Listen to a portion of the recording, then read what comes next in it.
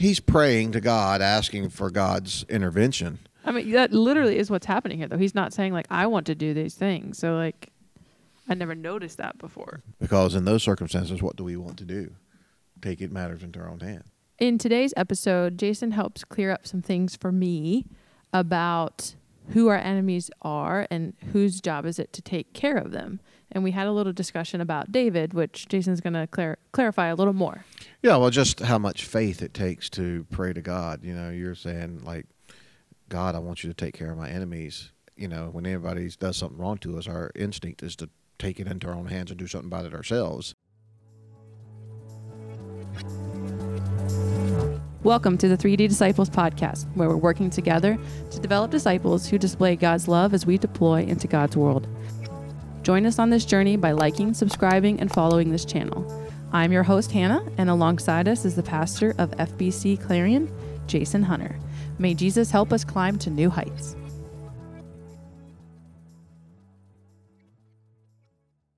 Hunting season has come to a close in Pennsylvania.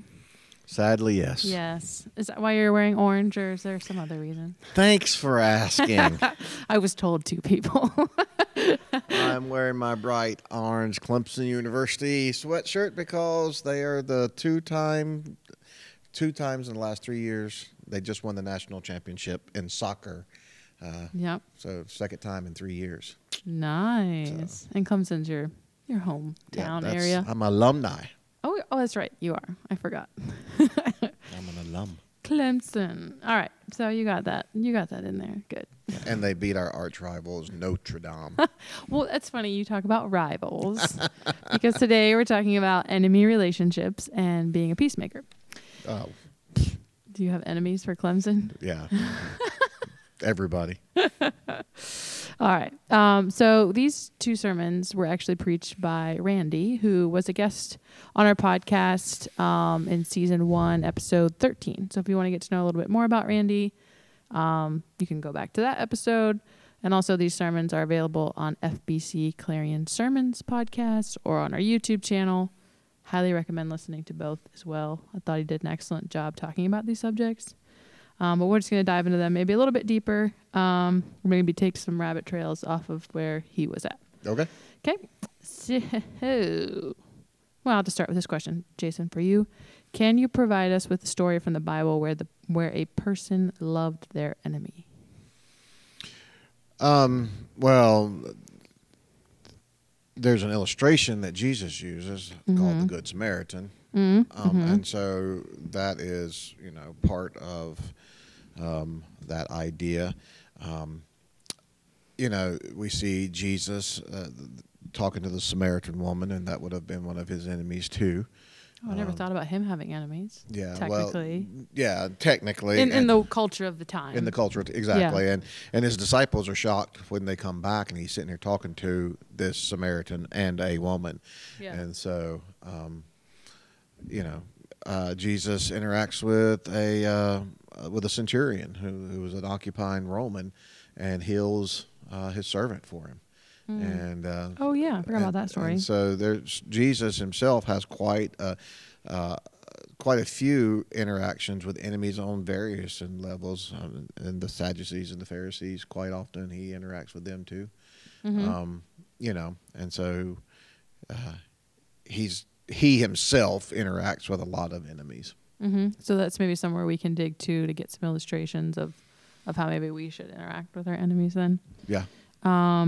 What about someone who's a peacemaker that we can read more about? Any other illustrations there? Peacemaker. One that just came to my mind as I asked that question was David. I'm not going to get all these details right. But David came to an area where him and all his military men were trying to run from Saul. And they asked this man, I forget his name,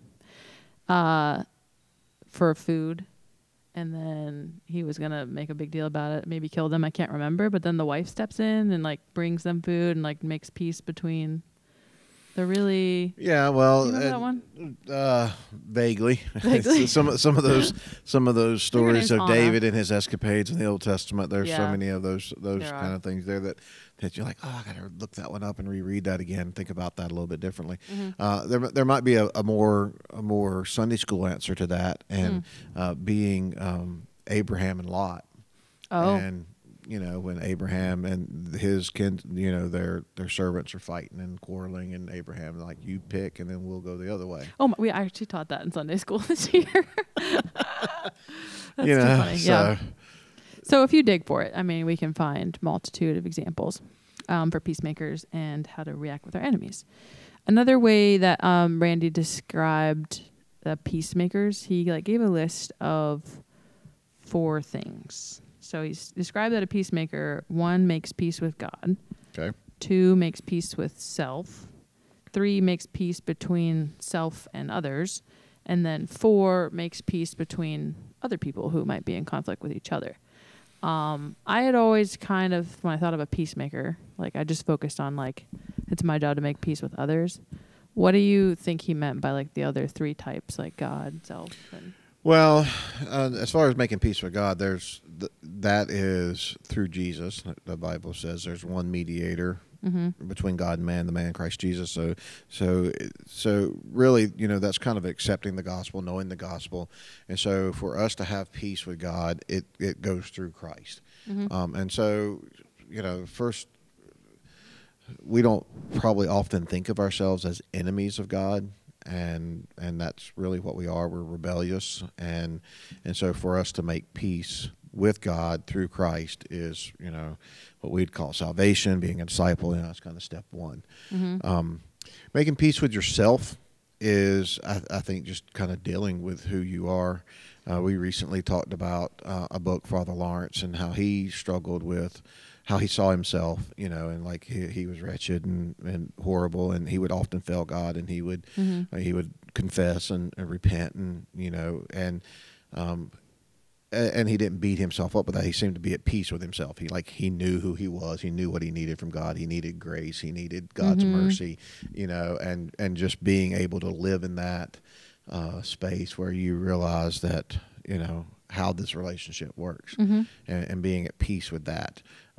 Not thinking too highly of ourselves, not thinking too lowly of ourselves, but just kind of having a real comfortable, peaceful understanding of, I rely on grace. I work as hard as I can, on both, and kind of being at peace with that. That's what I would say to that. Peace with others, obviously, we're told to do that, and I think a lot of that comes from forgiveness. We've talked a lot about forgiveness and forgiving others, and the verse that really strikes me on that, it says, "As far as it is up to you, live at peace with others." And so our relationship between others, we have only so much control over that, and so I can forgive people, and I can go a very long ways into making peace with them. They may not reciprocate, and so that there can still be broken relationships, but I need to go as far as I can. And I just think too often we don't go anywhere. It's like, I'd forgive them, or we can make things right. I'm here waiting for them to ask, and that's not that's not really seeking peace and pursuing peace. Right. And so I think we need to do that, and really push ourselves to go as far as we can. And forgiveness is the first step of that. It's like forgiving somebody, whether they ask for it or not. That, that sets you up to be at peace with them. Yeah. And, I've done all I can and do all I can. And then brokering peace between other parties. I think that's, part of our job as, especially within the body itself. Yeah. Because I was going to ask a question too about he was talking mainly about brothers, and I was just a little bit confused. Is there a difference between a brother and a neighbor? Because we're supposed to love our neighbors, but then our brothers we also treat even a little bit more differently. Yeah, well, there's a difference. There's different levels of what we have to do, I guess, or expectations of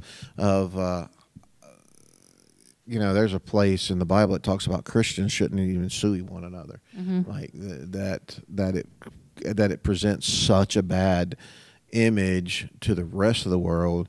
You know, here we are talking about brotherly love and loving one another and both being children of the God of love, and y'all can't get your differences figured out, that doesn't add up to the world. And so, you know, we are certainly should be held to a higher standard with our brothers. And we, you know, and sadly we know that we have a lot of interpersonal conflict within a church.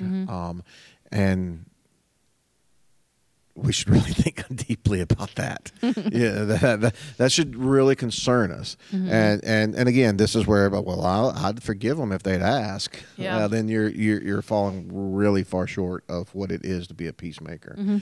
And you know, that's a peace giver, not a peacemaker. And I like it. You know, like I'm willing to give peace, but I'm not going to make it. Right. You know, I'm not going to. And these because that's a whole lot more work. Yeah, and these two subjects are in the unity chapter. Yeah. And I can see how does that form unity if you're willing to just, you know, say, I'm waiting for you to come to me. Well, that's not going to make unity. Right. Right. And another thing that Randy had said too that I think fits in with what we're discussing is he said, I like this, you want to get rid of an enemy, make them your friend. And I was going to ask how you do that, but you kind of hit on that about, you know, doing the other parts that we've discussed about self-denying and forgiving. So it's kind of hard for me to understand this enemy relationship when I read some Psalms. There's some Psalms that talk about enemies in a very different way than like it was preached on. I'll bring up some examples. Okay. And the writer is very descriptive on how they want their enemies to be treated by God. I think you know what I'm talking about. So in Psalm 35, 1-3, it says, oppose my opponents, Lord. Fight for those who fight me. Take your shields, large and small, and come to my aid. Draw the spear and the javelin against my pursuers and assure me I am your deliverance. Psalm 18, 37-40 says, I pursue my enemies and overtake them. I do not take back until they are wiped out. I crush them and they cannot get up. They fall beneath my feet. You have clothed me with strength of battle. You subdue my adversaries beneath me. You have made my enemies retreat before me, and I annihilate those who hate me. So where I'm lost is there's like an oxymoron here between what we're discussing in the New Testament and what was going on here in Psalm. At least it feels like there's an oxymoron. Can you help me work through that? I think so, but Okay. you got to stretch this so I can get to the Bible verse here. Get to the Bible verse. Okay. That kind of like deals with this. Yeah. So this is from the New Clash. Testament. Yeah. I think I know where you're going to go. Where Is do you it think something I'm where gonna- Jesus said, you have heard that? No. Oh, okay. No, this is from Romans chapter 12. Okay. It said, Beloved, never avenge yourselves, but leave it to the wrath of God. For it is written, vengeance is mine. I will pray, says the Lord. To the contrary, if your enemy is hungry, feed him. If he's thirsty, give him something to drink. But by so doing, you will heap burning coals on his head. Do not overcome evil, but overcome evil with good. Okay. I was just reading that today. Okay, so what's the psalmist doing? Still annihilating the enemies, but letting God do it? Well, he's praying to Yeah. God. He's turning his enemies over to God. He's expressing his desires. He's expressing his frustrations. He's expressing to God pretty honestly, you know, where he's at. But he is leaving it into the hands of God. And there's other ones he's questioning God, like how long is it going to be before you defend me? How long are you know? And so that seems to me to line up at least partially with what it's saying there in 12, is that we're not to avenge ourselves, we're to leave that to the wrath of God. You know, and but what, you know, and here and you got to think about this. Now this is David and Saul, and this is Saul in a lot of cases, maybe not in every case, but Saul would fit. Many of and them. how does David treat Saul? Doesn't do that. No, he doesn't. He actually one time has the opportunity Yep. that he could have done it, and he's like, no, I will not. Strike him. I will not strike Yeah. the king. I'll let God take care of it. And so he lives out in a lot of ways. He always respects Saul. He honors him as the king, even though Saul was trying to kill him. And I'm sure some of those psalms are like, "How long, Lord, before you?" Yeah. I'm doing right by this guy. I'm not Okay. striking him. I'm blessing him. I'm honoring him. You know, and he's out to kill me Yeah. at every turn. And so I think that's part of it, is that by our hands we treat our enemies kindly. We do good things to them. We bless them, and we have to trust that God knows what's fair and right, and at some point will bring that about. And that's what this psalmist is seeking, is the Lord to do that, not from his own hand. Right. Which, now that you say that, I see that clear as day. He's not saying, I want to draw my javelin and my spear. I want. Yeah, and so so that's at least part of what's going on with the Psalms. I believe that he's turning to the Lord there. That helps me juggle that better than I did before. Yeah, I appreciate that. Yeah. And then there's an Old Testament, New Testament thing going on too, because clearly God sends the Israelites to defeat their enemies sometimes, and that the armies, that the Israelites, the armies of God are sometimes. They are the wrath of God sometimes on those who would oppose God. And so, he sends David to conquer and slay and defeat his enemies, God's enemies sometimes. It's literally by David's own hand that Goliath is killed. Yeah. One who mocks God. And so sometimes, that goes into a whole, you want to talk about a rabbit trail. Yeah, a rabbit trail. Let's go into that's a Bugs Bunny trail. Yeah. War and just war versus, can a Christian go to war and all that kind of stuff. Can we get into that a little bit? Because I was actually sent, I was sent a question, and I just think it's worthwhile to bring it in for the person who sent the question. And it says, does God condemn those who seek to be soldiers for their country and who end up in turn being a soldier they have to kill? So that was their question. Well, no. Can we qualify and nuance that enough? Yeah. I think this person's just seeking some peace themselves. And that's probably why they asked this question. Well, again, God uses people to mete out his justice. And sometimes, and in other cases, God used pagans to mete out his justice on the Israelites. He would bring Nebuchadnezzar, he would bring the Assyrians and the Babylonians and all these other people to capture, and it was clear. The Bible makes it clear that was part of God's plan. That was the wrath of God coming on the Hebrew children for rejecting him. And so soldiers can play a very important role in God's construction, God's plan of how he raises and tears down kingdoms, countries. And again, that's in God's hands, and the Bible makes that clear. Yeah. And warfare and warriors is part of that. I think the nuance of that, for a Christian soldier, they have to settle that in their heart. And I've met a lot of them who would say they felt called by God to do that.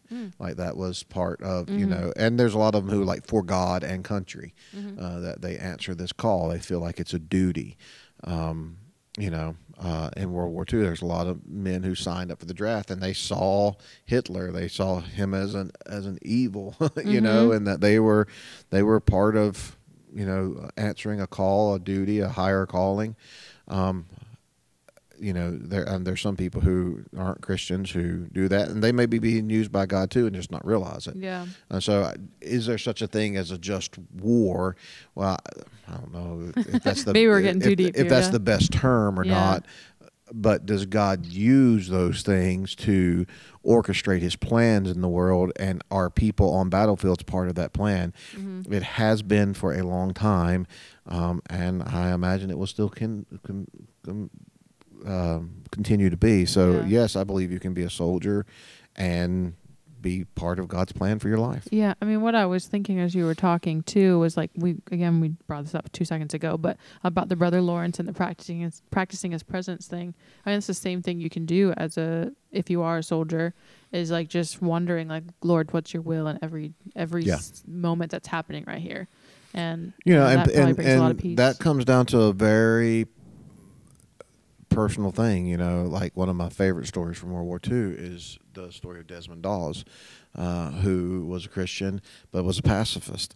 And, I've seen you know, the movie Hacksaw Ridge. If you've seen I've seen the that. movie. That's about all I know. yeah. But I mean, he refused to take up arms, but he wanted to serve his country, and ends up saving 70-some men, you know, from a battlefield or whatever. And that was clearly of God too. But I would say, whether you're carrying a weapon or not, that you can be used by God. I think the Bible seems to affirm that. If you guys have questions further about this, I'm sure we can make a whole episode about it. But we'll just move on a little bit out of that. That'd be good. We'll have a guest. Yeah. I know some military men will have come in. That'd be fun. Be guests and get their perspectives. That would be. Okay, so when Jesus says to love your enemies, I always thought that he meant to love them kind of like I do a spouse, like I adore them. I have like this kind of fuzzy feeling and emotion. But Randy brought up something that I think really helped clear that up for me, that this is, again, we've discussed this, I think, on the podcast before, that the word love in English does not translate as well in the Bible. Yeah. So there's kind of different types of love, and he described it's more like the agape love, like the unconditional.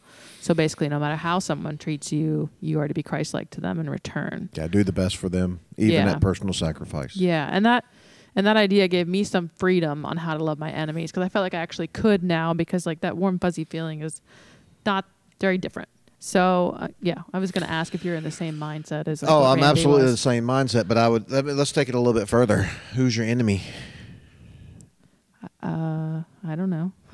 I mean, Randy described it as like someone who's against you or persecutes you or says anything about you. And to a degree, that's how we would answer that, and probably to a degree, that's what the Bible means. But there's another passage of Scripture that tells us we wrestle not against flesh and blood, but against powers and principalities, and Ephesians. Yeah, and so what we should realize is a lot of times, and this helps me love those people who are difficult, is to realize they're really not my enemy.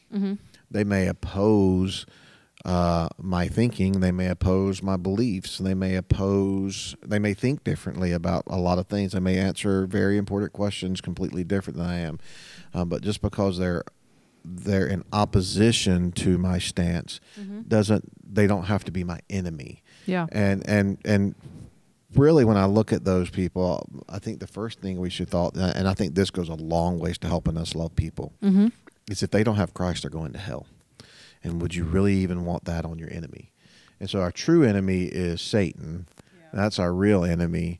Now, that's again. So we're going to go back and say, God, destroy Satan. We're going to put him in your hands and let your full wrath be upon his head. Let him have it and let him have it good.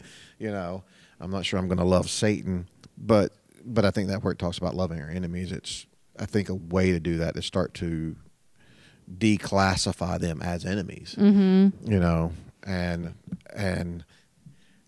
opposition. And I think this is where we do a disservice. This is rampant within our society today. If you're opposed to me, if you're my opposition, if you don't completely agree with me, then I must hate you. And I wish that would go away. You must hate me, and we must be enemies. Yep. And like what? We can't just disagree. Yeah. We can't have differences of opinion and still care about one another. We can't have differences of opinion and still want the best for one another. We can't have different opinions and still respect one another. Yeah, that was something, Randy said at the beginning of one of his sermons was like, there's a million things that we could not agree on, that we could just not be unified over. And yeah. And so I think that goes a long ways to, I think, really thinking about, is this really my enemy, or is this somebody who's just different, anywhere from different to lost. Yeah. And if they're lost, shouldn't that spark a pity and a concern and the agape love that he's talking about? Like, hey, and if they are lost, what would you expect of them but to act the way they're acting? Very good. So that's enemy relationships and peacemakers. Thanks for listening to this episode of the podcast. Our prayer is that you've heard something today that will help you be a better disciple of Jesus Christ. We also want to encourage you to make sure you take your next step in your discipleship journey by considering what it is you would do about what you heard today, and then go and do it. Finally, we want to invite you to join us at 10:30 on Sundays, either at our Main Street campus in downtown Clarion between Dunkin' Donuts and McDonald's, or online at fbcclarion.com. God bless.